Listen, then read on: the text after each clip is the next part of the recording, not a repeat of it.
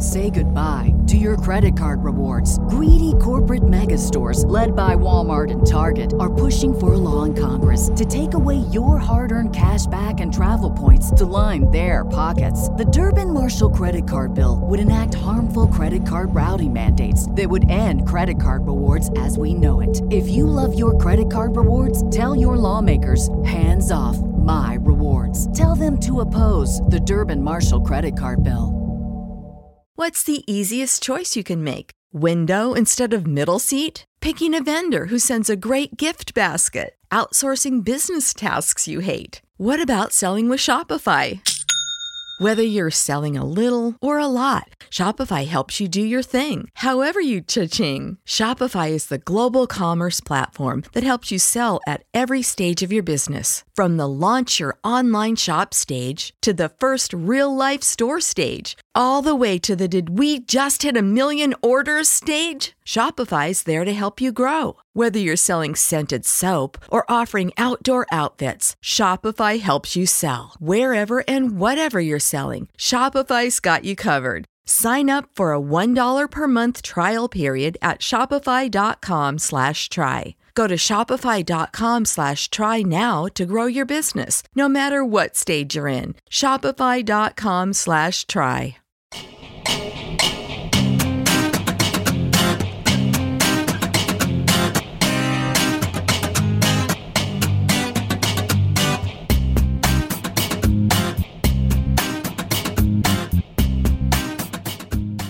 Hello and welcome back to the Jet Press Podcast. My name is Justin Freed, and I'm joined as always, and perhaps, well, I guess for the last time during the 2023-2024 season, by Mike Luciano. Mike, what's going on, buddy? How you doing? Well, I'm looking forward to better days. You know, maybe the offseason where we get some new faces in, where our quarterback does not make awkward to say the least, potentially defamatory allegations against a popular entertainer on an afternoon slot and I don't want to talk ESPN. about it. I don't want to talk about it. I don't want to talk. Yeah, well, that's for legal reasons. But like when that, so we'll leave that to a side. That's a mess. We don't want to go near that with a 10-foot pole. What we will get near is a show that we're going to informally rename the Anti-Joe Douglas Power Hour, because a lot of our topics today are going to be ripping on Joe Douglas for things he did and things he did not do in the season. But before all that, you can always find us on Apple Podcasts, Google Podcasts, Spotify, Overcast, wherever you get your podcasts. We're on all those sites, YouTube and TikTok at the Jet Press for both. A like really does help for the stream, like genuinely, algorithm-wise, it really does help. A download would be really nice. Thank you for that. A 5-star review on Apple Podcasts. Again, that really helps, just boosting us. Thank you guys so much for that. But this is one where we got to get right into things because there were two big news stories. First, we'll do the ad read, and then we'll get into the two big news stories. The ad read, of course, coming from our friends at DraftKings. Have you signed up for DraftKings yet? Because if you're a new user, you can get up to 150 big ones in bonus bets instantly after following just 3 steps. Make an account, deposit, and then wager $5 or more in any sport. Whether your first wager wins or loses, you will still get the $150 in bonus bets. Just use the code FSBETS, FSBETS, when you sign up. That directly supports the podcast. You don't only get the bonus, but it helps support us, genuinely. If you're considering using DraftKings, please use FSBETS to maximize your first bets. This offer is only available for new customers who are 21 and older and physically present in legal gambling states. Please remember to always gamble responsibly and check the episode description for the full terms of the offer. Justin, Dalvin Cook is gone. He is. A statement that even if you were an anti-Dalvin Cook guy, I don't think anybody saw not finishing the entire season. Boy, did I get fooled. We'll go over 2 moves where I got fooled. One, because I at least thought the guy would play well, and he didn't. And one, because I thought the guy would play, and he didn't. We'll get into that. I thought Cook had a lot more juice left in the tank than he did. I thought it was like an Ezekiel Elliott situation, rather, with the Patriots, where he hasn't been great, but you could at least see there's some utility and a role for him. And if he just had a step quicker, he could be what he was. But you're like, all right, he's still a viable NFL running back for whatever that is. The Jets invested in Dalvin Cook thinking they had a viable NFL running back, and they just straight up did not.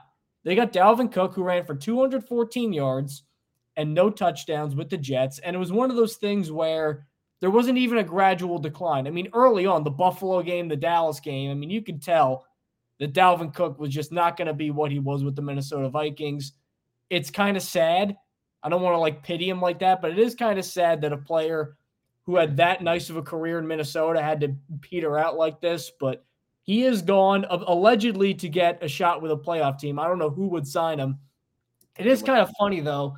I think Vikings fans probably were laughing at us too because we were coping when they signed Dalvin Cook, and they're like, "Oh, just you wait till he starts playing." We're like, shut up. And then now we're knowing. Like, I've seen teams from all over, Cleveland, Baltimore, the Cowboys, Des Bryant wants to sign him. They're like, "Oh, he's a Pro Bowl running back who didn't get a lot of usage." I'm like, well, there's a reason he didn't get a lot of usage, and that's because he sucks. And it's very funny to see that kind of happen in real time, the realization of that. Yeah, it's like you said, it's the exact same thing that Jets fans were doing when they signed him. They're like, "Oh, we got a Pro Bowl running back. We got to have, the best running back tandem in the league." Nah, like no. And look, I know a lot of this is going to be said with the benefit of hindsight, right? But you can go back and find some of the streams we did before the Jets signed Dalvin Cook. I was not a fan. I was not a fan of the signing when it happened. I tried to talk myself into it. Like when it happened, I was like, all right, optimistic take. Maybe he still got something left.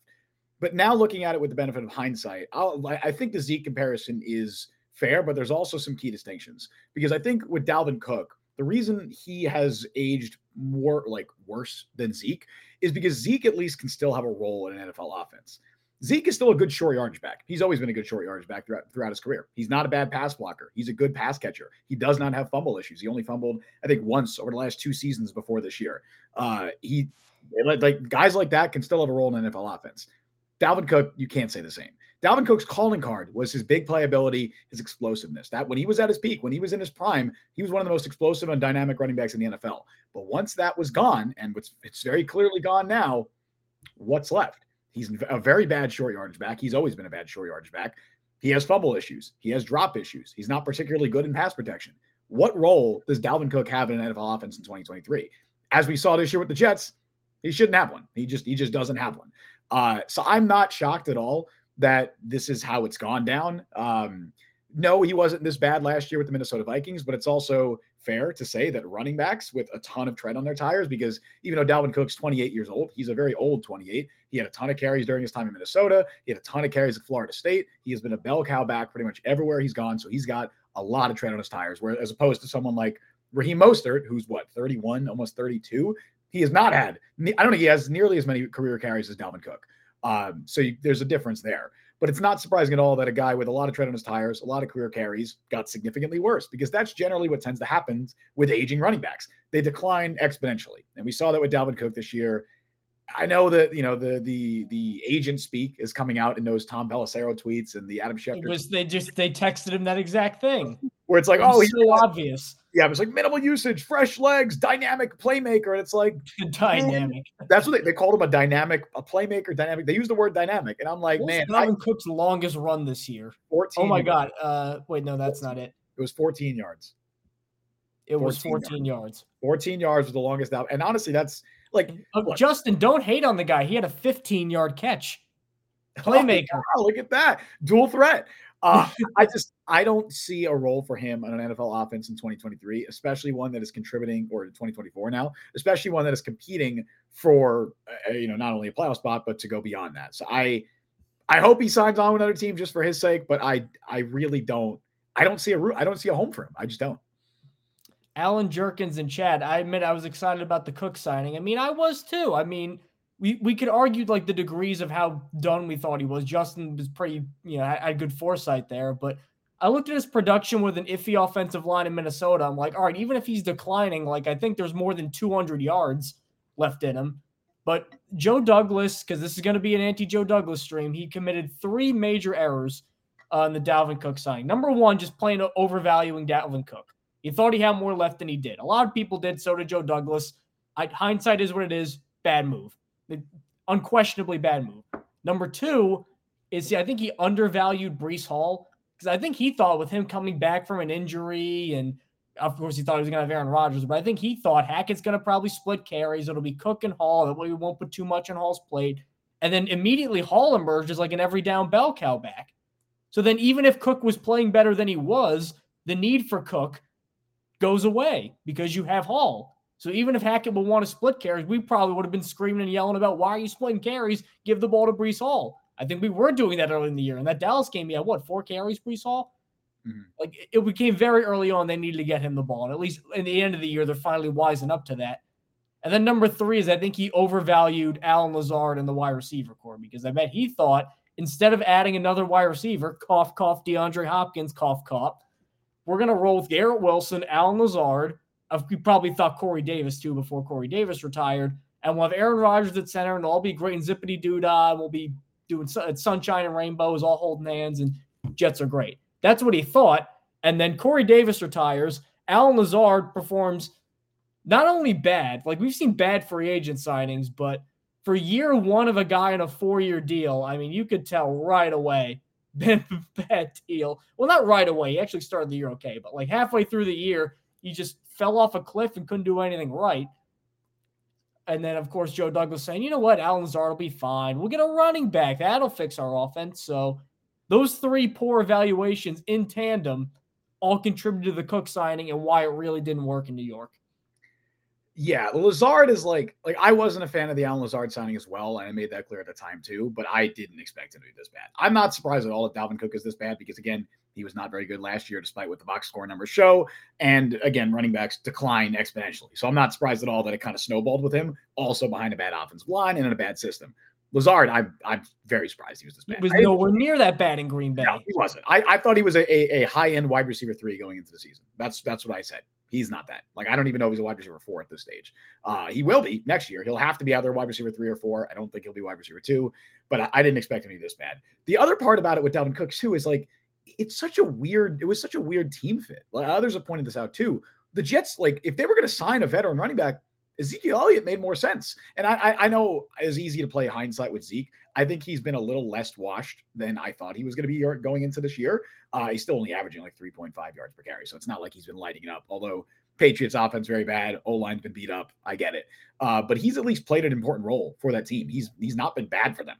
But he just made a lot more sense. Like, again, if they wanted a compliment to Breece Hall, Dalvin Cook's the worst possible compliment, because everything that Dalvin Cook does well, or at least used to do well, is what Breece does well.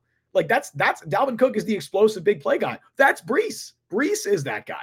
You want a short yardage guy. They already criticized Breece Hall earlier in the year for not being able to grind out those tough yards. That was a point Robert Saleh made to the media. Well, you don't have anyone on the roster that could do that. If you don't think Breece is probably the best at doing it of the guys on the roster, and that's not saying much. Dalvin Cook is not going to be that short yardage guy. He's not going to be a pass catcher. He's not going to be a guy you're trusting on third down. Basically, he's what Izzy Abanikanda is right now. Like, that's what he is. And so if you were to sign a compliment to Breece Hall and somebody who can shoulder that load, Dalvin Cook never made sense. Like, it just never made sense to me. And I want to throw out one more thing too, because you mentioned overvaluing the running back position or overvaluing the backup running back. They paid $7 million to Dalvin Cook. That was the most guaranteed money, or at least I think just the highest salary that any running back in free agency signed for this offseason. The highest paid running back this offseason, the Jets signed in August. Well, Miles Sanders got more money year-wise too, though. Yeah. Well, because it was look how that turned out too for Carolina. Jeez. Awful contract. But yeah, so Dalvin Cook's cap hit this year, $7 million. DeAndre Hopkins cap hit, $4 million. And I will continue to bang the drum of the Jets should have at least made an attempt to sign DeAndre Hopkins. If anybody in chat responds with, oh, he wouldn't have signed here, you're getting blocked. I don't care. Like, I'm so sick of hearing that shit because it's not true. It is. To be fair, I'd be pretty upset watching a whole season of we're mad at Garrett Wilson getting wasted. Imagine Garrett Wilson and DeAndre Hopkins getting wasted at the same time. It wouldn't be wasted as bad. Like, the offense would be better. The offense would undoubtedly be better because chuck it in the vicinity of DeAndre Hopkins. He's still making a play. People had the audacity to try and say that DeAndre Hopkins was washed after last year and that Dalvin Cook wasn't. That was a clear sign that they did not watch football in 2022 because DeAndre Hopkins is clearly not washed. And guess what? He's still not washed this year. He's been very good in a really bad passing offense. Dalvin Hopkins had 80 yards a game last year with horrible quarterbacks. Yes. That was when Kyler Murray got hurt. And this year, too, with Ryan Tannehill getting benched and a rookie in Will Levis, who I actually think is playing okay, but one of the big problems with him right now is his inaccuracy. I think he's playing good for where he got picked right now. Sure. He's just not like super hyper accurate. Even with that, 68 catches, 1,000 yards, and 6 touchdowns. Right. Like, what do we do? You tell me the Jets couldn't have used that guy? The Jets didn't want him, but they wanted Dalvin Cook, but they wanted Odell Beckham, who I know just made a really good catch this past weekend. But injuries with him, clearly not as good as DeAndre Hopkins. It's just, you're right. This is going to be the Joe Douglas, shithousery podcast. Like, we're just going to shit on him this episode because it's deserved. Like, it's genuinely deserved because everything that Joe Douglas did, and I've said this before on the show, every possible move that he made at the wide receiver position this offseason was the wrong one. Like, he didn't make a single correct decision. And passing up on DeAndre Hopkins to sign Dalvin Cook for more guaranteed money, for a higher cap hit in 2023 was a big mistake. The worst part, too, about Joe Douglas is we thought he had a guy at the trade deadline. Like, I mean, how often were we screaming trade for Hunter Renfrow? And he didn't. Now, the whole Devontae Adams thing is what he is, but that was pie in the sky. Renfrow seemed a little bit more like a reasonable guy to get. He doesn't do anything, doesn't get an offensive lineman or any of that. The only move he makes is he signs Rodger Saffold to the practice squad. And this is a move where originally I'm like, you know what? I could see it. Like, I know that he made the Pro Bowl last year after being really bad, which was kind of shocking because he genuinely was not good with the Bills. Dalvin Cook made a Pro Bowl in 2022 too. Never forget. But this is a guy who's a 13-year veteran. He very rarely gets injured. He has a history of being pretty good. He knows some of the Jets coaching staff. Like, outside of Buffalo, like with the Rams and with the Titans, Saffold was a pretty good offensive lineman for a very long time. So I'm like, all right, when you're pulling guys off other guys' practice squads, I don't mind this signing at all. Now, when they signed him, and you can look this up, it says it in all those reporter tweets, they signed him to the practice squad with the intention of elevating him to the starting lineup. Do you remember Rodger Saffold ever playing for the Jets? Did he even get a number? Did you ever see him in practice? Do we have proof that he existed? Like, I've never seen a photo of this dude in Jets jersey. The Jets do all those behind-the-scenes videos, all the videos, like every week the social team puts out of like asking him questions. Never once was Rodger Saffold in any of those. Did he exist? Was Rodger Saffold actually on the Jets? The funny part, too, is like because Joe Douglas never talks and Robert Saleh probably wasn't really asked about Saffold as far as I can remember. I don't think he got asked directly. I think he was asked when they first signed him. I think they asked him a couple questions about him. But beyond that, we have no proof he was even on the Jets. None. So then after weeks and weeks and weeks of where is he, like genuinely, this was the reason you didn't make the trade deadline for a lineman. And we're not saying Ezra Cleveland, is a great lineman. He's okay, but he certainly would have been a better move than Rodger Saffold. After weeks of that, finally he's gone. He signs with the Browns, another former Jet going to the Browns. He's actually from Cleveland, I think, so he is kind of going home. He's on their practice squad and probably gives them some depth for the playoff run. So this is a move that really baffled me for Joe Douglas because he said, through his actions, Joe Douglas said, don't judge me on the trade deadline immediately because I know we didn't get anybody that you want. I know we didn't get Hunter Renfrow. I know we didn't get Devontae Adams or whoever the other receivers out there. I know we didn't get Ezra Cleveland. I know we didn't really do anything, but we got Rodger Saffold, and that'll fix our offensive line. And not only did he not fix the offensive line, he didn't do anything. Was he out of shape? I heard he was out of shape, but apparently not so out of shape because the Browns just signed him. So you'd think if he was out of shape, then they wouldn't even consider him. So it's truly a mystifying situation, and it's an indictment on Douglas because he did this move. Like he did this move on the day of the trade deadline, knowing what was at stake, knowing where the Jets were, knowing what they needed. So like I'm more mad at him for this maybe than most people are because a lot of people might just say, "Oh, it's a practice squad guy who didn't work out." It's a practice squad guy who didn't work out that you brought in at the expense of guys like Hunter Renfrow and other trade deadline moves. The Jets announced this move at 3:55 on the day of the trade deadline. 5 minutes before the deadline. The deadline's what, 4? Deadline was at 4. 5 minutes before the deadline passed. That's when the Jets announced this move. That was clear. To me, that was like, all right, guys, we're not making a trade. This is what we did. This is our move. And at the time, I remember discussing it on this show and being like, let's see what he's got. Can't be any worse than the Xavier Newmans of the world. They said expressly he was going to be on the active roster and start soon. And this, again, I went back and forth with someone on Twitter about this yesterday because I put out a tweet about it like it was a mistake by Joe Douglas. People were like, oh, it's just a practice squad signing. Who cares? It's no different than any other practice squad signing. Yes, it is. This is different Because we've seen plenty of NFL teams do this over the last few years. They'll bring in a guy mid-season, put him on the practice squad, get them up to speed. It's like a ramp-up period for them because they didn't have a summer trying to learn the playbook, whatever. Especially when he's older and a bigger guy too. Right. Jason Peters. The Cowboys are about to do it with Leo Collins. They're not signing him to the active roster. They're signing him to the practice squad. But Leo Collins isn't the same. Like signing Leo Collins to the practice squad isn't the same thing as the Jets signing whoever the hell they signed in the practice squad earlier today. Some offensive lineman, Vitaly something. I forget. But Vitaly Potapenko, the old NBA center. That's who they did. Or Probably Vitaly not. Klitschko, the boxer. Probably neither of those guys. But the point is, we don't even know his name. So clearly, that's not the same thing as when they signed Rodger Saffold, because the intent is not for Vitaly, insert last name here, to start. Vitaly Gurman. Sure. The intent is not for him to start this year. The intent when Rodger Saffold was signed was that he was going to go through a ramp-up period. They were going to get him up to speed, and he was going to get promoted to the active roster and elevated into the starting lineup. Instead, the Jets signed 3 different players off of other teams' practice squads to start at right guard instead. Xavier Newman, Chris Glazer, Jake Hansen. All 3 players signed off other teams' practice squads were deemed to be better fits and more appropriate starting options than Rodger Saffold, who, again, let's not forget, was their midseason acquisition. That was their trade deadline move. They didn't trade for someone.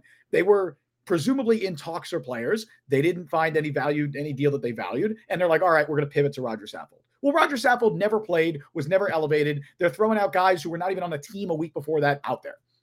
I challenge you, Jets fans. Go on Google or wherever. Find a picture of Rodger Saffold in a Jets uniform. Did he ever come to Florham Park? Literally, I tried, Mike, because I made the thumbnail for this stream, and I tried to find a photo of Rodger Saffold in a Jets jersey. I don't even think he has a headshot. I don't think he ever Was he in Florham Park ever? I don't know. I don't think he ever. Okay, he does have a headshot. He has a headshot, but I couldn't use this as a thumbnail. Mercifully, jeez. We have a photo of Rodger Saffold in a Jets jersey. That's it. That's all it is. But again, it's just that might even be photoshopped. It's a major whiff because we said it before. We said it on the show. They could have traded a 6th-round pick and got Ezra Cleveland, who is a fine offensive guard, I would say below average starting caliber offensive guard at worst, who's also 26, something like that. Potentially could be an option for next year as well. At the very least, he would have been better than the rotating degree of the rotating string of right guards who are just thrown out there, because also Jake Hansen's now hurt this week too. So I don't even know. I have no idea. Probably Xavier Newman is going to start at right guard again. Great stuff. Friend of the pod, Xavier Newman. Good guy. But yeah, it's wild, man. It's wild. It's a major miss by Joe Douglas in off season, in a season of a lot of misses. 2023. Is it a stretch to say 2023 was the worst year? I would say no. 2023 was the worst year of Joe Douglas's tenure with the Jets. I know he traded for Aaron Rodgers. Relative to expectations, certainly. Because I know you could say 2020 as well. I think 2023, there were so many things that weren't just like bad moves, but were bad moves even without the benefit of hindsight, where it's like at the time, I'm like, this is not a great move. Like, I think the process was wrong with a lot of things that Joe Douglas did in 2023, more so than in like 2020. It's like, all right, yeah, you could argue drafting Becton over Tristan Wirfs was a mistake. Like, you can absolutely argue that, but also Becton was pretty good as a rookie, and I get why they did that. Unfortunately, he just ran into significant injury issues, which he didn't really have before that. So you can argue a few things with 2020. I think 2023 has been Joe Douglas's worst year.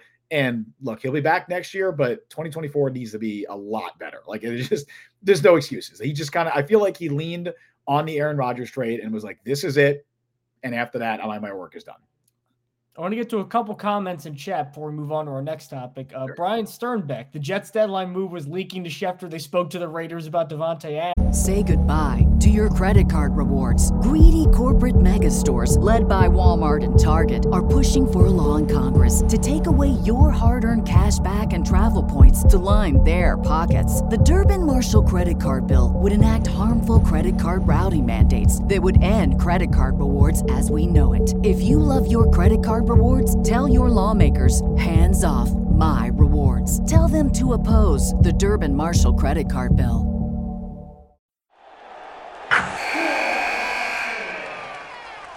Wilson, you sent the game-winning email at the buzzer, avoiding a 4:55 meeting on everyone's calendar. How did you do it? I got a huge assist from Grammarly, an AI writing partner that helped me make my point. 96% of Grammarly users say that it helps them craft more impactful writing. Would you agree? Grammarly helped adjust my tone to navigate tough work conversations. And it works everywhere I write, so I can quickly communicate effectively. Your teammate used Grammarly to summarize an important document, making a 3-pointer. How did he do it? It only took one click. When everyone uses Grammarly, everything just makes sense. You made an incredible slam dunk to end the game. The meeting was canceled, and your team will go home champions. Go to Grammarly.com/podcast to download it for free. That's Grammarly.com/podcast. Easier said, done. Comes in. Yeah, honestly. Apparently, at no point on that phone call did they ask about Hunter Renfrow. That was just too much of a tall order for them. Patrick Cahill, Rodger Saffold being gone is hilarious. What the F was JD thinking with that one? I'll tell you what he was thinking. Keith Carter, the offensive line coach we don't like, said, "Hey, I know a guy who could fix our offensive line. I worked with him in Tennessee, and he was really good. Rodger Saffold." Well, okay, I'll sign Rodger Saffold. That's half the reason he's on the Jets was Keith Carter, who we don't like anyway. Right, and then that's talent evaluation. Like that's completely talent evaluation. They bring in Rodger Saffold thinking he's going to play, and like genuinely, he was probably either one of two things happened. Either they brought him in and they quickly realized that he was nowhere near football shape, he was nowhere near being in shape enough to play in a live football game, or he was just that bad in practice that they thought that the young guys were better options. One of those two things happened. Either one is bad. And then Dan on Twitter, there was 0 point of giving away anything. This team is a disaster. Not in the moment. They were still in it in the moment. Wasn't Buffalo a disaster like a month ago, and now they're like locked into the playoffs almost?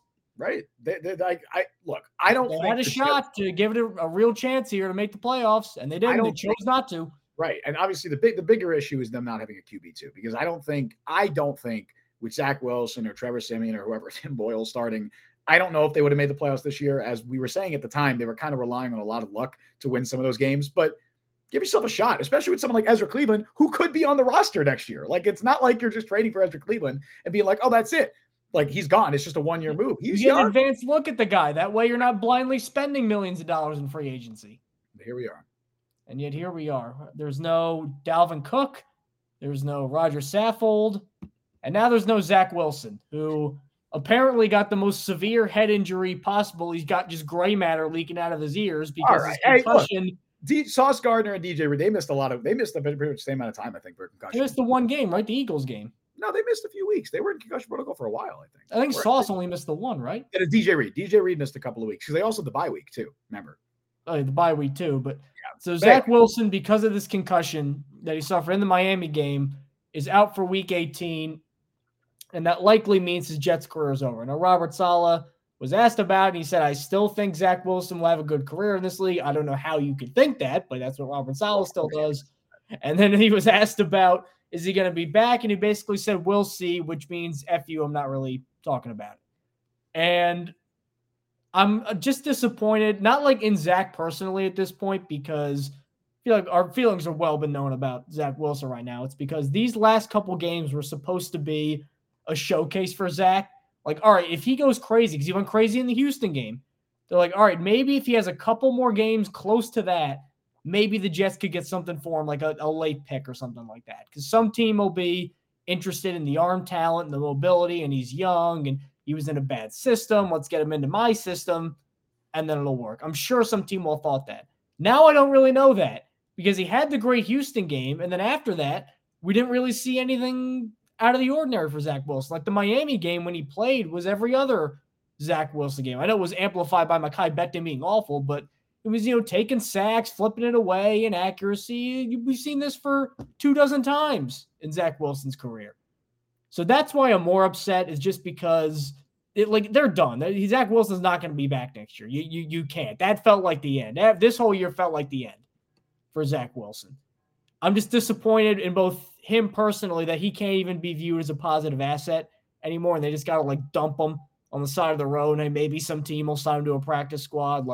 I know he hasn't dominated, he hasn't been a backup quarterback even, like an NFL backup quarterback, but it is sad to see a young guy's career kind of peter out in real time like this. I think it's January 3rd right now. I'm going to make a prediction. I think the Jets get a 5th round pick for Zach Wilson. I would be elated I think are you kidding me? A fifth for Zach Wilson? I think they get a 5th round pick for Zach Wilson. I think Zach Wilson showed enough this year. The biggest thing for me that I think will be preventing that is his contract situation. He'll be entering the last year of his deal, 21, 22, 23. Yeah, he'll be entering the last year of his rookie contract. And it's an expensive deal, although the Jets will have to eat some of that money for sure. That's what I think is preventing him maybe from getting more. But I think he showed enough this year that some team is willing to take a chance on him, especially because I think that Texans game is going to be the lasting image in a lot of teams' minds where they look at this season, they look at Zach Wilson, they're like, hey, look what he did late in the season, basically his last full start, and he played really, really well, played the best game of his career. Maybe we can build upon that.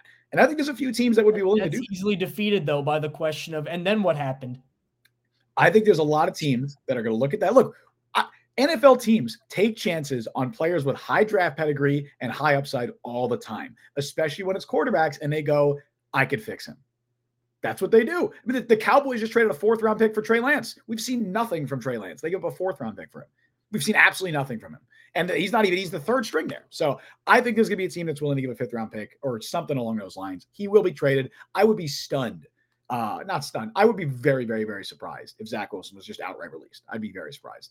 I think they'll trade him. I think they'll get something for him. They save more money if they trade him as well. So I think they'll be able to find a taker. The real question for me, who's it going to be? I think that's a fun conversation to have. Which team's going to be interested? I know we've talked about this. I think we've talked about this in the show before. The Chiefs make a ton of sense for me. I think they're probably the team that makes the most sense. Andy Reid has the BYU connection. They don't have a QB2 behind Mahomes. It's Blaine Gabbert right now. Bring in Zach Wilson, try and see what Andy Reid can do with him. Maybe Reid can salvage him because Reid's worked wonders with other quarterbacks in the past. Obviously, Patrick Mahomes being the primary example. I would like to see Zach Wilson in Kansas City. I think that'd be a great landing spot for him. The BYU connection with Andy Reid makes a ton of sense. That's the team that I think would be at the top of my list where I think he's going to go. I don't know. What do you think, Mike? See, before last year, because I thought he was gone after last year, my pick would have been the Rams. Because you get Sean McVay, sure, and then you back up Matthew Stafford and just download information as a 3rd string quarterback in an offense that has worked well. When Stafford's been out, they've worked well with John Wolford and some limited quarterbacks. And now Mike LaFleur is there, and they hate each other, so that's not going to happen. The Rams, honestly, schematically is a really good fit for Wilson, I think. Or at least maybe Minnesota.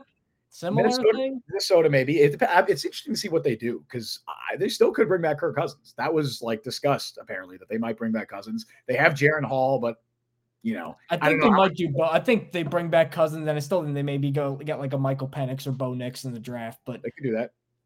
Going back onto the Jets talk, I just have a heart. He's not going to be a backup. No one's going to hand him a backup job after this year. So I think he's going to have to compete for it, if anything. Yeah, I think he can compete for a QB2 job somewhere. It's so because I know there's going to be some GM out there who had Zach Wilson high on their big board. Yep. They just weren't in the position that the Jets were when they took him. And it's just that arrogance where they're just like, oh, I can fix him. My team's much better. Yep. Like Dan says here, Zach will end up on the Broncos. Oh, that would be – imagine if Sean Payton and Zach Wilson – Sean Payton would do that. He would do that to spite Nathaniel Hackett, to be like, look what I could do that Nathaniel Hackett couldn't. He spited his starting quarterback halfway into 1 year saying, if you don't alter your contract, we'll bench you, which I don't even think is legal collective bargaining wise. So, a good landing spot that I thought of before the show. And I'm like, I would like for Zach Wilson. I would like to see this. All right. The Tampa Bay Bucks, I think, would be a really good landing spot for Zach Wilson. Assuming that the coaching staff stays, assuming that Todd Bowles, that Dave Canales are still there, because I don't think it's a guarantee. Canales probably could get a head coach job. He might get some offers this season. If Bowles is fired, maybe Canales is gone too. But I think him in that scheme, I feel like Canales runs a very similar scheme to what they ran at BYU. He's from Seattle with Geno, so it's that sort of stuff. Right. And I feel like what he's been able to do with Baker Mayfield this year is a lot. I feel like Baker had a lot of similar issues to Zach Wilson earlier in his career, just making a lot of mistakes and just he's got that same gunslinger trait to him where it's he's always trying to make the big play. He's got a great arm. He's trying to do too much. Dave Canales has been able to reel in Baker Mayfield a little bit and I think get him to play the best football of his career this season. I would love to see Zach Wilson go to Tampa, compete with Kyle Trask for QB2, develop behind Baker Mayfield, because it sounds like Baker's going to be back next year. I think that'd be a really good fit for him, a good system for him. Assuming Mike Evans is back, they'd have Mike Evans, Chris Godwin. awesome. I think that'd be a great landing spot for Zach Wilson. I could see it too. And I think Bowles has some ties to BYU. Like, didn't he like coach under Mike Holmgren or something, who was at BYU? I think there's some connections there. You really are believing in the power of that alumni association. I do, dude. I think BYU is like a cult. All right, they're like, once you're BYU, once you're a Cougar, you're like, you are. Well, let's hope we don't have a lot of Mormons in chat here. This is gonna be BYU, a problem. I'm not saying no. I didn't say Mormonism, although you did. So the school of only Mormons, you said, is so. I just said the university's like a cult. I didn't say that. But yeah, I think Tampa makes a lot of sense. Good landing spot for him just to compete for a backup job, because I don't think Kyle Trask has that unlocked by any means. And also there's a path to a starting route in the future if they move on from Baker at some point. So Tampa makes sense to me. I'd say I do just want to rip down one narrative I keep seeing about Zach Wilson. Sure. Oh, the Jets just failed Zach Wilson. Not true at all. The Jets, you have a case for the Jets failed Sam Darnold.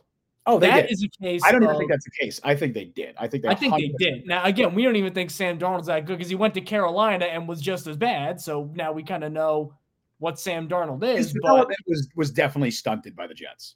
You can't even argue that. That was a case of a GM not putting together a team that could do anything. We were just ripping on Joe Douglas, but for all his faults, he got Garrett Wilson. He got Breece Hall. He got a better coaching staff than the last one. For whatever you think of Robert Saleh, I think it's better than the last one. Honestly, the offensive coaching staff is debatable at this point. I'm not sure. I mean, 2022, yeah, that was a better offensive coaching staff. 2023 and 2021, because it was the same staff. So most of his career, yes. True. Yeah. So because of that, they didn't fail him. He failed himself, not for not trying hard. It just never took something. Some guys just get it. Some guys just don't get it. That sounds trivial and like kind of basic to just funnel down all that analysis into he gets it or he doesn't get it, but some guys do. And they tried how many freaking coaches did they bring in to try to make Zach Wilson work? And it just never took. I think it's more than black and white. I think, obviously the Jets failed Sam Darnold a lot more than they failed Zach Wilson. But I think you could very easily be like, all right, if Zach Wilson was in a better organization, was in a more competent situation, a better offensive line, better offensive coaching staff, that maybe he would have developed more. I think you could absolutely make that argument. Does that mean the Jets failed Zach Wilson? I don't know if it's that black and white. Like, I think that they did a lot better for him than they did for their previous quarterback, which is not saying much, but they could have done better. They absolutely could have done better, because ultimately the Jets offense still stinks, and it's beyond Zach Wilson. It's not just Zach Wilson why the Jets offense stinks. And if the Jets offense stinks, regardless of their quarterback, that means that they did not put Zach Wilson in the best position to succeed. Like, you can't tell me that if Zach Wilson was drafted by the Chiefs, that he probably wouldn't be a little bit better, because that's just how football works. That's how player development works. So I don't think it's black and white, but I do absolutely agree. They failed Sam Darnold a lot more than they failed Zach Wilson. And I think the biggest issue with the drafting of Zach Wilson and with why Zach Wilson failed was because Zach Wilson was just not good enough. I 100% agree. But I do think that there's part of it where it's like, they definitely could have done more for his development. And who knows, maybe in some alternate world, he was drafted into a better organization, a better system, a better situation, and he's a starting quarterback. We'll never know. But at where he is now, I would be surprised if he ever got there. I just think there's a lot that needs to be improved. But who knows? Maybe he goes to Tampa. Maybe he goes to Kansas City. Maybe he goes to the 49ers. That'd be fun. Maybe Darnold's a free agent. Maybe he goes and replaces Darnold as the backup in San Francisco. That would be a fun storyline. I could see him having success under Shanahan. The Shanahan crime family getting their hands on Zach Wilson and turning him into basically Purdy this year. He's the everything that Shanahan doesn't want in a quarterback, though. Like, I feel like he's the worst Shanahan style quarterback. But that's the thing is it would work. It would. Well, but to be fair, I feel like Purdy's also not your classic Shanahan quarterback. Like, he's a little more improvisey, playmakery than like a typical Shanahan quarterback. So maybe Zach Wilson in that scheme could work, but he would need to get a lot better at his decision making in those first 3 seconds, because it's just he doesn't process quick enough. Dan in chat, we now have a geriatric quarterback in command of the Jets, bringing his pals here. Now we're stuck with the bill. I know we didn't want to be talking about Zach Wilson this year, but this is a situation we're dealt. Think about all the problems we talked about with the Jets, the whole Dalvin Cook thing, the whole Rodger Saffold situation, Wilson's development. If our quarterback, Aaron Rodgers, was healthy and not accusing people of doing horrendous things on ESPN at 1:00 on a weekday in the I don't want to afternoon. talk about it, Mike. No I don't want to talk particular- about it. I don't want to talk about it. For no particular benefit or gain to anybody. Just be like, oh, yeah, just very nonchalantly say that. If that wasn't happening, the Jets are then winning games, and so much of this is minimized or not even discussed at all. True. Like he says right here, this is the only year I've considered not being a Jets fan. Really? The 2020 when they were 0 and whatever? Really? I know. This is the year that broke you?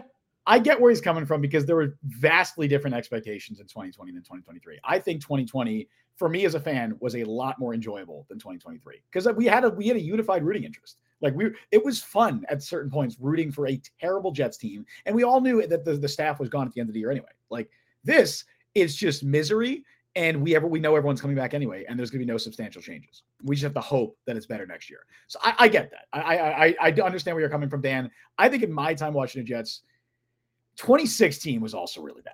Like 2016, because it was like the hangover after what was a great 2016 and like even 2017 are kind of up there with 2023 for me in terms of like least enjoyable years where I was just like, this team sucks. I hate watching this team. This is just brutal and nothing significant is changing. And I don't like who's running the show. I don't like because 2016, 2017, then you had like the Muhammad Wilkersons and Sheldon Richardsons, and you're like, just move on. Like just like I was right. Muhammad Wilkerson as we went on the jet press back in hot water. So loaded hollow points in the car. So yeah, not a great week for Jets trying to run afoul of the law here. So. Not at all. Really quick before we get on to the next thing, we will talk about this more in depth, I assume, when we get to the offseason. But Josh Carrett, oh, that's not the right one. Hold on. Whoa, ignore that. This is the correct one. Josh Carrett pulled up the wrong message. He said, who are your guys' top backup QB wish list? We'll get into this more in the offseason probably, but the two names at the top of my list, Ryan Tannehill, Jacoby Brissett. Those are the two guys that I think the Jets will have interest in, should have interest in. I know Connor Hughes has been hinting it on Twitter that the Jets realized the mistake they made at QB2 this season or this past season. I hope so. They better. Would hope, and that he does not expect them to make that same mistake again. So I do expect. Imagine if they didn't. Just bring they did like a Zach Wilson. I didn't let the defense down. I didn't let the team down by not getting a backup quarterback. What if Trevor Siemian and Brett Rippon are competing for the backup quarterback job next year? What would you do, Mike? What would be your reaction if we go into the season? Aaron Rodgers, Trevor Siemian. After I choke on my own blood and go to the hospital, I don't know because I probably wouldn't be alive to have a take. So I think that they realize the mistake they made. I think they will get a better quarterback. Ryan Tannehill makes sense. He has ties to Todd Downey and Keith Carter. Hopefully Keith Carter's not even here, but he might be. And Jacoby Brissett also makes sense. I think Connor Hughes mentioned this, that the Jets were interested in Jacoby Brissett last offseason. They didn't obviously make a move for him. Of course they were. They were always interested. I love how every time like a free agent is a good move, there's always leaks like, oh, the Jets were interested in it. And then they never did it. Like, oh, it's great that you were interested in it. I'm sure. There is definitely a Hall of Fame. We got to do it. We got to do that as like a segment in the offseason where it's like Hall of Fame almost Jets team. That would be so fun. Well, like Barr.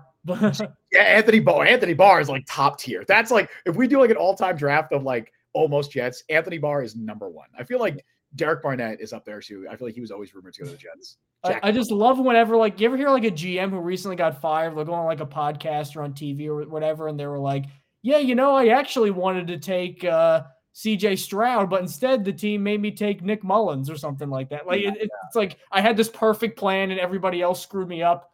Not to call him out. I think Mike Tannenbaum is like the king of that. He does that all the time. Where he's like, oh yeah, I wanted to do this. I wanted to trade for Peyton Manning, but they said no, you have to get Mark Sanchez. Right. As Dan says to Hackenberg, don't mention that. Don't you dare bring that name up. I'm sorry I brought that name up. In terms of like backup quarterbacks. Yeah, I think Hackenberg. New Year's resolution for the Jets. I saw the one game where Christian Hackenberg was active in his NFL career. Wow. And it was also the one game Cardale Jones ever played in the NFL. I was at that game. You only played one game in the NFL, Cardale Jones? Yeah, it was like week 17 against the Bills, and Fitzpatrick threw like 3 meaningless touchdowns in like 2018. That sounds about right. Dang, I thought he played more than that. Yeah, he only played one game. Good. No, that's a shame. He played in the XFL though. DC Defenders legend, I believe. I think I played in the XFL too, so that's not all right. Wow, disrespect to spring football. That's crazy. The XFL doesn't exist anymore. We don't disrespect spring football on this podcast. We absolutely do not. I'll disrespect leagues that don't exist anymore. Okay, we're UFL fans. Real quick, I want to talk about, Mike, before we get into our Patriots preview. Really quick. I said I want to do this. I want to talk about the Pro Bowl. I want to talk about the Pro Bowl because Pro Bowl voting is, I believe, or it's done, obviously. Pro Bowl rosters will be announced tonight, I believe, at like 8 p.m. So I guess this segment is already going to age poorly. If you're listening to this after Wednesday, sorry, I don't know. This is going to age poorly for you, and you're already going to know the answers. But I want to quickly predict which Jets we think are making the Pro Bowl this season. Now, I know people are going to be like, oh, there's like 6-7 names. Like, realistically, they're not all going to make the Pro Bowl. I think I have 3 players who I think will make the Pro Bowl this season for the Jets. All right, I want to see if you agree, if you have any other names, whatever. The 3 players I think should make or will make the Pro Bowl. This isn't should, but will make it. Quincy Williams, who currently leads all AFC linebackers in Pro Bowl voting. Second is Roquan Smith. And if the Ravens are in the Super Bowl, he's not even playing. So I think there's a really good shot Quincy Williams is there. He's had an amazing season. He has the counting stats. I think he'll be there. He deserves to be there. Second, friend of the podcast, Thomas Morstead. Thomas Morstead, we did it. Jets fans did it. He is now number 1 in AFC Pro Bowl voting amongst all punters, passing Bryce Barron. We did it, Joe. we did it. We did it, Thomas. Passing Bryce Barringer, passing AJ Cole. Morstead did the media rounds. The PR campaign worked. He is number 1 in AFC Pro Bowl voting. I think he deserves to get there. He has the numbers too. I'm pretty sure he still leads all punters and punt yards. Although I do think he got a little lucky because Ryan Stonehouse got hurt, but possibly. I think it's either him or AJ Cole. Because the Raiders have a reputation with punters and kickers. They always seem to have good specialists. AJ Cole, I think, is second in Pro Bowl voting behind Morstead. But I think the fact that Morstead has a reputation, he's been around for a long time. He's leading the fan voting, and he has the counting numbers. He has I think he leads the league in yards. I think he's in it. Third, last one, and it would be a travesty if he didn't make it. It has to be Sauce Gardner. It has to be. It has to be Sauce Gardner. I know he's 10th right now in total Pro Bowl voting. I don't know what he is at AFC. I don't care. I don't think the voting's going to matter. I don't think there's an AFC cornerback who has been better than Sauce Gardner this season. I think the only cornerback in the entire NFL, 2 guys that I think you make an argument for being better than Sauce this year are Jalen Johnson of the Chicago Bears and Deron Bland of the Dallas Cowboys. Deron Bland, just because of the interceptions, the turnovers, the pick sixes, he has to be in that conversation. I think those have been the 3 best corners in the NFL this season. Pat Surtain is still good. He's not had as great of a year. Jalen Ramsey, I think he leads the Pro Bowl voting. He was great when he first came back. He's fallen off a little bit since then. Marlon Humphrey's good. There's a lot of good guys out there. There's not a single AFC cornerback who's been better than Sauce Gardner this season. He should make the Pro Bowl. I think he will. He has the reputation already. It would be a travesty if he didn't make it. So I think Quincy Williams, Thomas Morstead, Sauce Gardner. Do you agree or disagree? I agree. I also think that the Jets' record is going to do them a severe disservice because they're not going to put in as many guys I think should get in. It's funny. It would be funny if, as good as Quincy Williams, I think we all agree that Quinnen Williams is the better player. Yeah. I think there's a good chance Quinnen does not make the Pro Bowl, even because of the sack numbers are down. But in terms of just how he's impacting the defense, it's not, maybe not as good as it was last year. He had 15 sacks last year, but he's still doing all the things Quinnen Williams does. I agree. So it would be a travesty for a guy to make a Pro Bowl, play exactly the same to slightly worse, and then not make it. So that's going to be tough. I think Quinnen Williams, my prediction, ready? Quinnen Williams makes second team All-Pro, does not make the Pro Bowl. That wouldn't be uncommon. I think Ken Riley for the Bengals made 5 All-Pro teams and never made a Pro Bowl. So there's a lot of guys out there who have made All-Pro and not made a Pro Bowl, and it's crazy. So I think Quinnen Williams, second team All-Pro, doesn't make the Pro Bowl. I think Sauce Gardner makes it. I think he's the guy. When people look at a Jets defense and you're asking a player or coach around the league, fair or not, they're going to say Sauce Gardner. So I think he's going to make it. But I don't think. Here's what I want to wonder is, what do you think? Because obviously, not everybody who's going to be at the top is going to go to the Pro Bowl game. Right. What do you think happens to Garrett Wilson? I don't think he makes it. I'd be very surprised.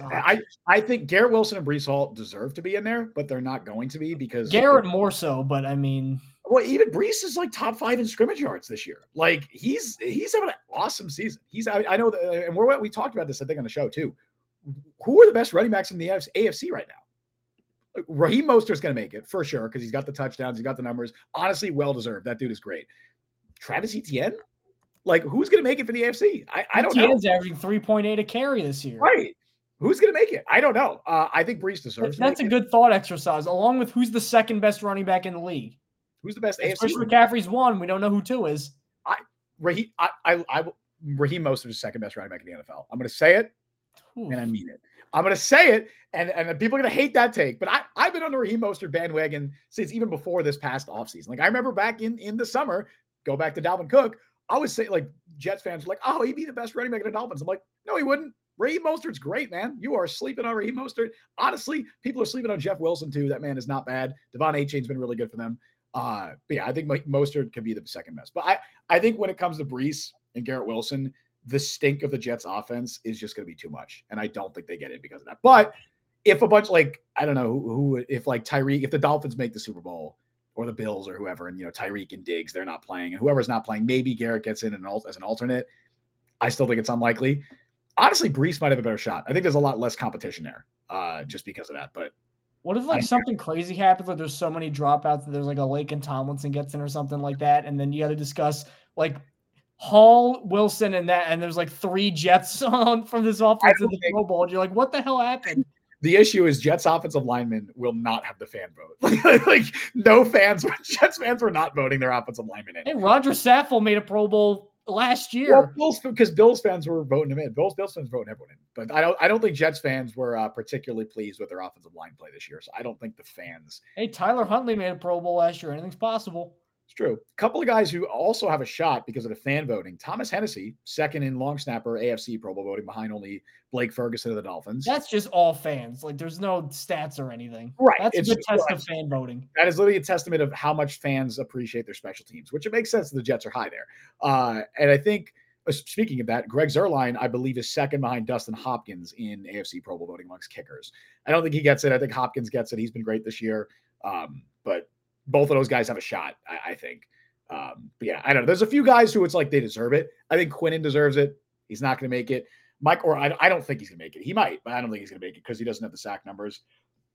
Michael Carter, the second. They still have not created a distinction with Pro Bowl voting for slot corners. They just did with all pro voting. So there's a chance Michael Carter gets all pro. I don't think he's going to get a Pro Bowl because they just don't have slot corners make the Pro Bowl.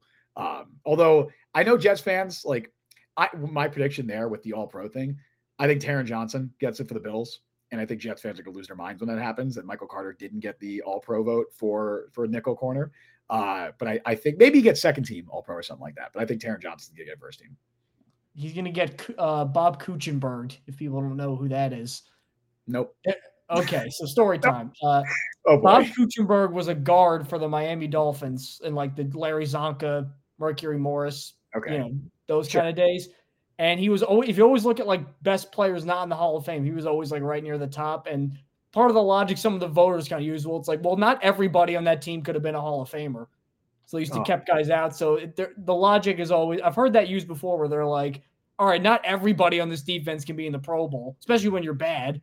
Right. Kind of thing. Like, that's why Donnie Sheldon get in the Hall of Fame forever. They're like, all right, Steelers defense in the 70s, you can't have 9 Hall of Famers on it. Or Jets defense, you can't have 5 Pro Bowlers when you won 6 games. So that's going to come and bite him. I feel like that's the same reason Abdul Salam is not in the Ring of Honor for whatever reason. Like Abdul Salam just didn't have like a very long but it's like every other member of the New York Sack Exchange. All right, now Pro Football Reference is what it is. You know they've done unofficial sack totals. He has 21 sacks in 8 seasons. But 8 seasons with the Jets is part of I'm saying Ring of Honor. I'm not saying Hall of Fame or anything, but he should be in the Ring of Honor. Oh, here's a trivia question. Before 1977, what was his name? What was he known as? I have no idea. I bet Larry Falk. What is it? Larry Falk, like Kevin Falk, the running back. I feel like I've seen that actually. I feel like changed to Abdul Salam. I feel like I've actually seen that. All right, we're getting on a tangent here. Really quick before we get into the Patriots preview, Cisco in chat asked how we feel about Jermaine Johnson. I assume this is in relation to the Pro Bowl. I think he's had an awesome season. He's not going to make the Pro Bowl. Good, not Pro Bowl. Yeah, he's not good. Definitely better than last year. I don't think he's what is Pro Bowl level if Dalvin Cook's making a Pro Bowl, Rodger Saffold's making a Pro Bowl, Tyler Huntley. What is really Pro Bowl level? But I just think with positions like edge rusher and wide receiver and stuff like that, you need to be truly exceptional because there are so many great players at those positions in the NFL that it's really difficult to break through and make the Pro Bowl. In the AFC alone, there's going to be TJ Watt, Myles Garrett, and Max Crosby. That's already 3 guys right there. Khalil Max had a great year. He might make it. There's just so many big names. He's not going to make it, unfortunately, Jermaine Johnson. Other guys that probably deserve a shout out, CJ Mosley, I think has had a great year. I know he's had a couple rough couple weeks, but he's been really good. Weirdly, he was second team All Pro last year. He wasn't pro. That's a guy. Mosley was second team All Pro last year. Did not make the Pro Bowl. So I think Quincy Williams is stealing his luster this season, and I think he makes it over CJ Mosley. But Mosley has been better this year than he was last year, and he made All Pro last year. And then DJ Reed, I think, has also had a few weeks, but he's still great. I think he's still top 10 in like PFF coverage grade amongst cornerbacks. So he deserves to be in the consideration. I don't think he makes it. Obviously, he's another guy who just gets overshadowed by Sauce, but I think he deserves a shout out. So yeah, I think Sauce, Quincy, Morstead, those are the three guys that make it. Justin Hardy might have if he was healthy all year, because last year he made it. Last year, I think it was Quinnen, Sauce, and Hardy that made the Pro Bowl for the Jets. I think Ashton Davis is like top 10 in special teams voting too. But anyway, yeah, that's my prediction. We'll see if that's true in a few hours.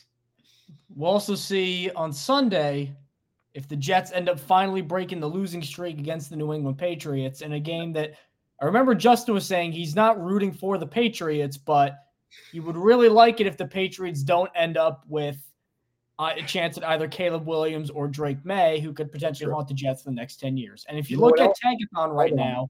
You know, whoa. You know what else I'm rooting for, Mike? This ad read by DraftKings. Are you serious? We got it. You forgot. We got to do it. All right, we got to do another one. All right, ready? No, the transition. That was a great transition, right? Jets fans, DraftKings is running a promotion that you won't want to miss. New users can place a $5 first bet to instantly claim $200 in bonus bets. You'll also be rewarded with a separate no sweat single game parlay every single day when you opt in. All you have to do is sign up with our code FSBETS that is on the screen. Using our code FSBETS, FSBETS, not only gets you these great bonuses, but it also directly supports our podcast. Of course, we always appreciate that. If you've been considering signing up for DraftKings, make sure to use our code FSBETS to maximize your first bets and parlays. It's always available to new customers who are 21 and older and physically present in legal gambling states. Please remember to always gamble responsibly. Check the episode description for the full terms of the offer. I'm so used to doing the sleeper one. I had to get through the DraftKings one. Shout out to Sleeper. Still great, even though that campaign has ended, but still shout out Sleeper.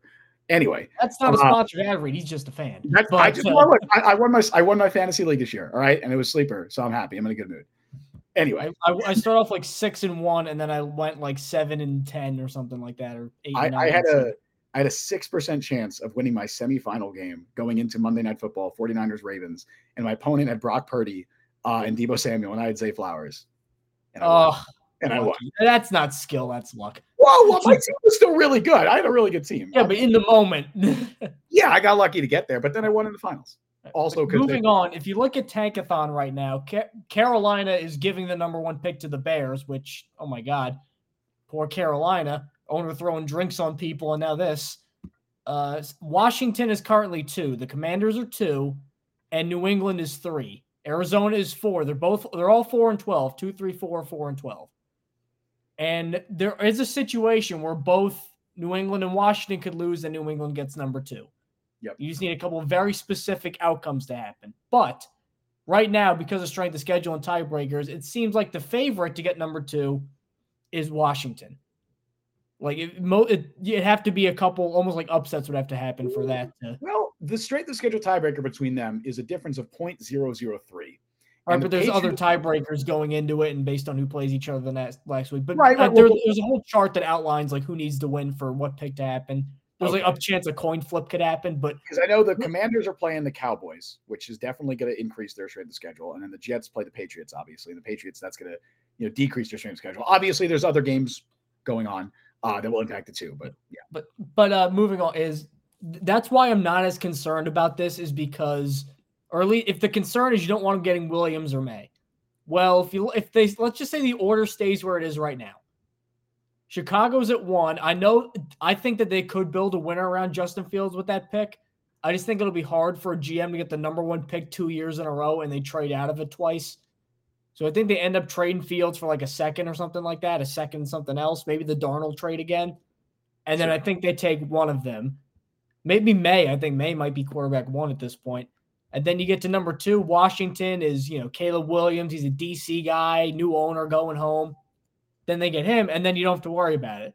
Well, they could get Marvin Harrison Jr. Well, they could also take a quarterback like Jaden Daniels. So I think to operate, I say all that to say to operate this whole game as I don't want the Patriots to get Caleb Williams or Drake May. I get the fear, but I'm sure some Patriots fans, when the Jets drafted Zach Wilson, were like, oh crap, the Jets got Zach Wilson now.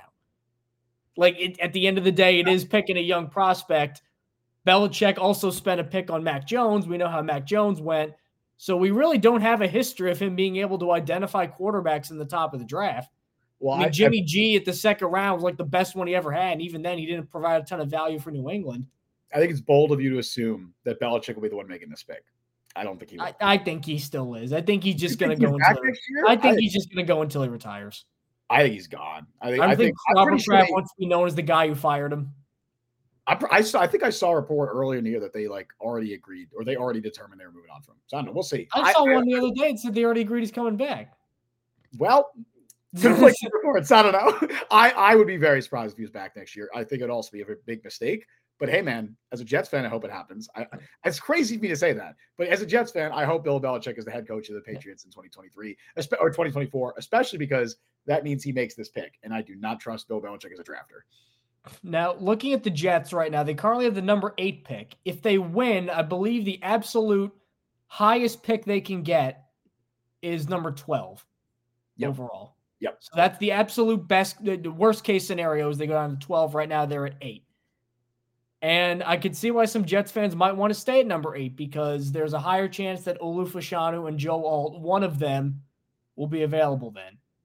And I get all that, but I just can't put it past myself to look at a team, even though it's Trevor Siemian against. By the way, the New England defense is still really, really good. They had Josh Allen completely confused in that game. That's still a really good defense. I can't look at a team that has a legitimate chance to finally break the streak and be like, nah, go ahead. Yeah, go beat us. It's fine. Like, it goes against my character, like just who I am as a person.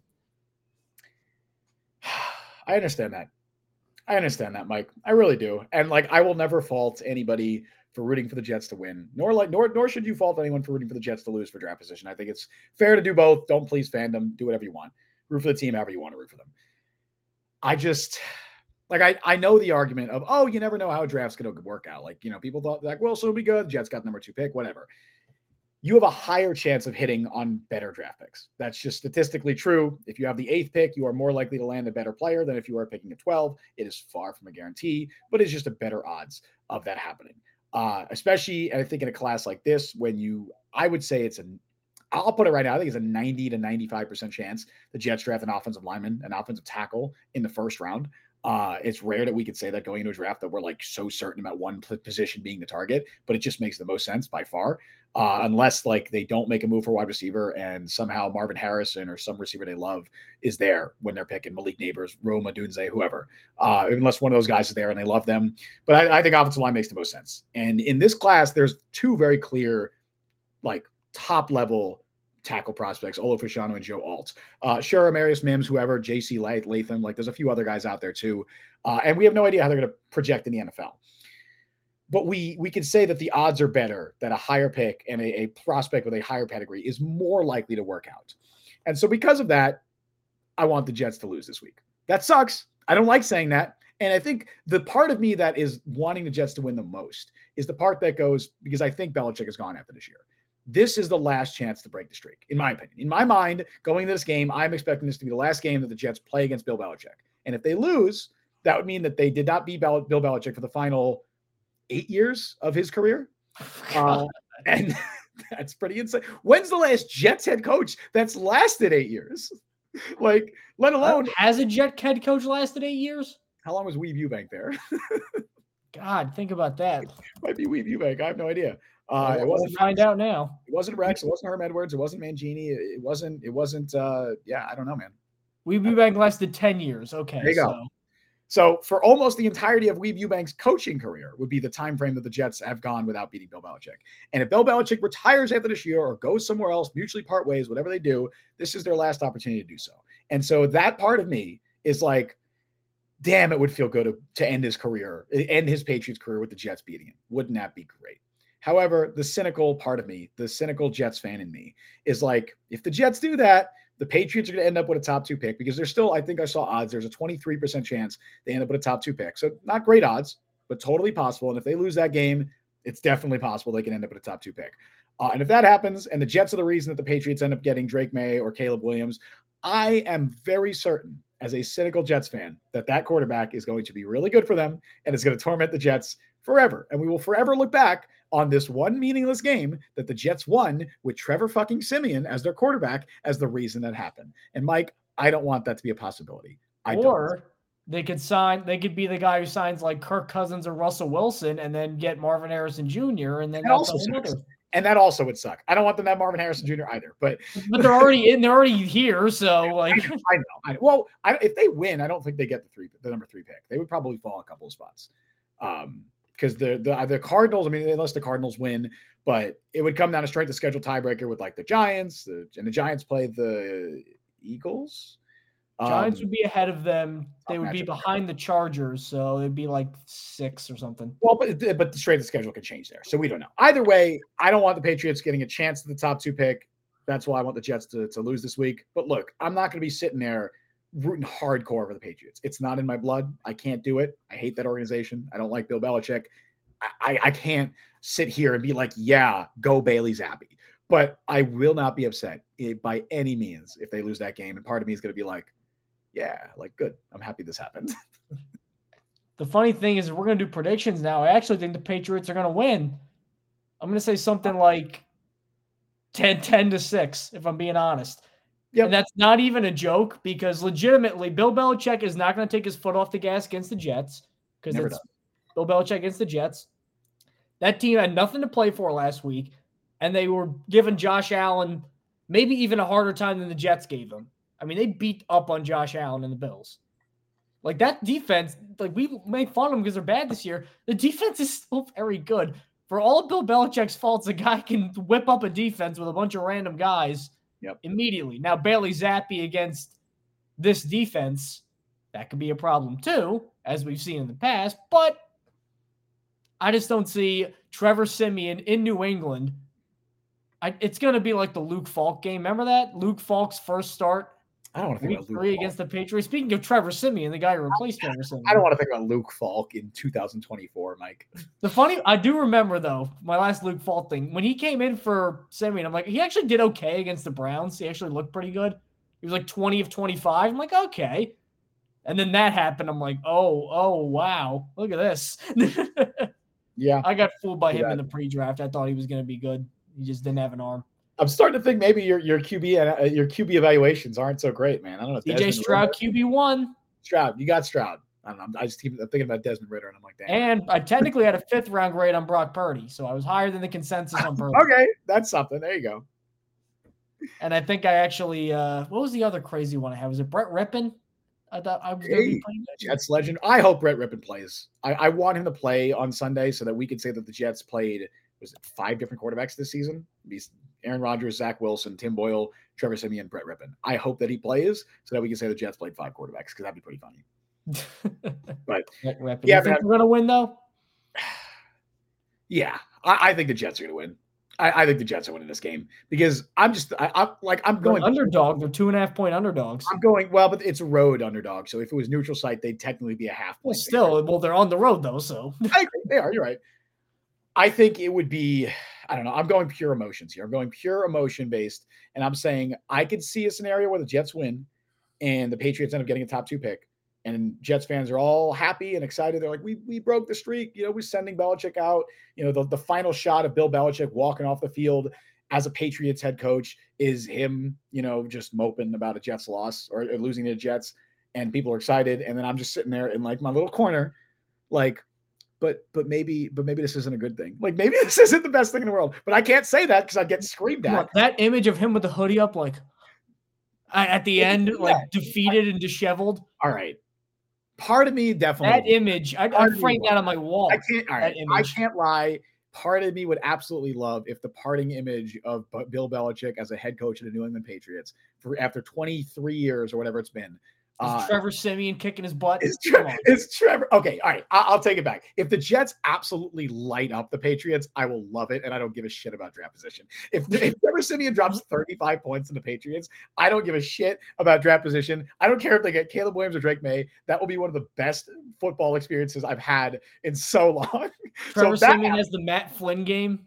Yeah, if that happens, that's fine. But if the Jets win 10-6 or whatever, 6-3, and they lose on a draft position, I can't be. I'm not going to be ecstatic about that. But it's not like it is still the Patriots, and I do think it is Bill Belichick's last game with the Patriots. So I won't be devastated. But I think the Jets win. That's my prediction. I think the Jets win. I think they find a way to pull it out, even though Belichick could be going balls to the wall, just all out. If this is his swan song, he wants to go out, guns blazing. I still think the Jets find a way to win, and they win 13-7. I'll one-up you on your 10-6, and I'll give you a little more scoring. 13-7. Jets win, and they go in. What that would be? They finish 7-11. Cool, fun stuff. They end up with like the 11th pick in the draft. Patriots, maybe they get the number 2 pick. That's my prediction. I hope it doesn't happen. Belichick, you probably trade out of that pick. You probably go down to 5. I don't think Belichick gets the opportunity. I really think he's gone. I'd be stunned if he's back next year. We'll see. Hey, Geno Smith, week 8. Remember that? Geno Smith against the Dolphins? When he was with the Jets, you're saying? Yeah, it was week 18. It meant nothing. He went like 20 of 26, 400 yards. I think you said week 8. Yeah, Geno Smith, that last game, that was the best game of his career. It was perfect passer rating. Yeah. Maybe that'll happen. Come on, that would be if Trevor Siemian does that, dude. Please. What if Wild? I would bring him back as the 3rd string quarterback next year just for that. What if wild scenario Trevor Siemian gets hurt? I don't want to I don't want him to get injured, but what if he gets hurt? He gets knocked out of the game. Brett Rippon comes in and absolutely lights it up. What if he leads like a late comeback drive to like break his heart? What if he just lights it? What if Brett Rippon throws for 350 yards off the bench and 3 touchdowns? Oh, I'll be so mad. Just imagine what the discourse will be following that game. And imagine we'll now have an entire offseason to discuss Brett Rippon because he will be discussed. And that one game, I guarantee you that one game, if he were to do that, would lead to discussions of, well, maybe Brett Rippon should be the backup quarterback next year. I guarantee it. And honestly, for chaos, I want that to happen now. So thank you guys for tuning into our final weekday show of the 2023-2024 season. We'll be back with the Wednesday shows as regularly scheduled next week and all that. But this is our last one before a 2023-2024 game, a season that, we just had so much fun covering, legitimately fun covering. Watching is a different matter. We have not had a lot of fun watching these games. Because our heart got ripped out through the back of our skulls in 4 plays. It's so brutal. But there you go. It's metal as hell is what it is. Christ. But hey, what did it not feel like that? Now that you mention it, that's exactly what it felt like. You're right. Exactly. Yeah. So before you get on my analogy game. So anyway, thank you guys for supporting the show. Thank you guys for tuning into this show. As always, you can subscribe on YouTube. You can download our stuff on Apple, Google, Spotify, Overcast, all the podcast platforms. We're over there. Justin, final thoughts. Well, real quick, we'll answer this question here from Josh Kerr in chat. Will you guys talk about the playoffs at all? I'd love to hear your thoughts about the NFL in general. Y'all are great. First of all, thank you, Josh Kerr. Maybe. I don't know. We'll see. We're still going to keep doing the midweek shows. So honestly, it's going to depend on what's going on that week. Like I know we'll be back here next Wednesday at 3 p.m. We'll be back. Not sure what we'll be discussing yet. We'll see what happens in the Jets-Patriots game. Maybe we'll talk a little bit about playoffs. I imagine we'll do some kind of like Super Bowl prediction during like a midweek show or something along those lines. We did that last year, and I believe I got mine right. I believe I said the Chiefs. Look at you. Well, I knew Dalvin Cook sucked. So, all right. Somebody's got to make like an official like take scoreboard like tallies. That would be really fun. We've been so for anybody who watches the Guess the Jets on YouTube, I went back and we got a running scorecard of how often we get those right and how often we get those wrong, and we can have some more fun with that. As we mentioned, I think last week, there'll be a lot more fun coming in 2024. We got a lot of stuff planned for you guys. More Guess the Jets, more interviews, more other stuff, more streams. We're back here every single Wednesday, and maybe some other streams too. We'll see how it goes. But yeah, that's my final thoughts. This has been great. What a great year it's been, and I hope 2024 is even better. So thank you all for joining us on the show today. You can follow Mike on Twitter at @ByMikeLuciano. Follow me on Twitter at Justin T. Freed. Follow JetPress at the JetPress. Download JetPress Podcast wherever you get your podcasts. Check us out on YouTube and TikTok. Subscribe, hit that notification bell. You guys know what to do. We stream live every Wednesday at 3 p.m. Eastern time, and that includes after the season, and live immediately following every Jets game. So we will be back on Sunday breaking down the last Jets game of the season. Thank you all for listening to Jet Press Podcast. I've been Justin Freed. That has been Mike Luciano. We will see you guys on Sunday. Happy New Year, everybody.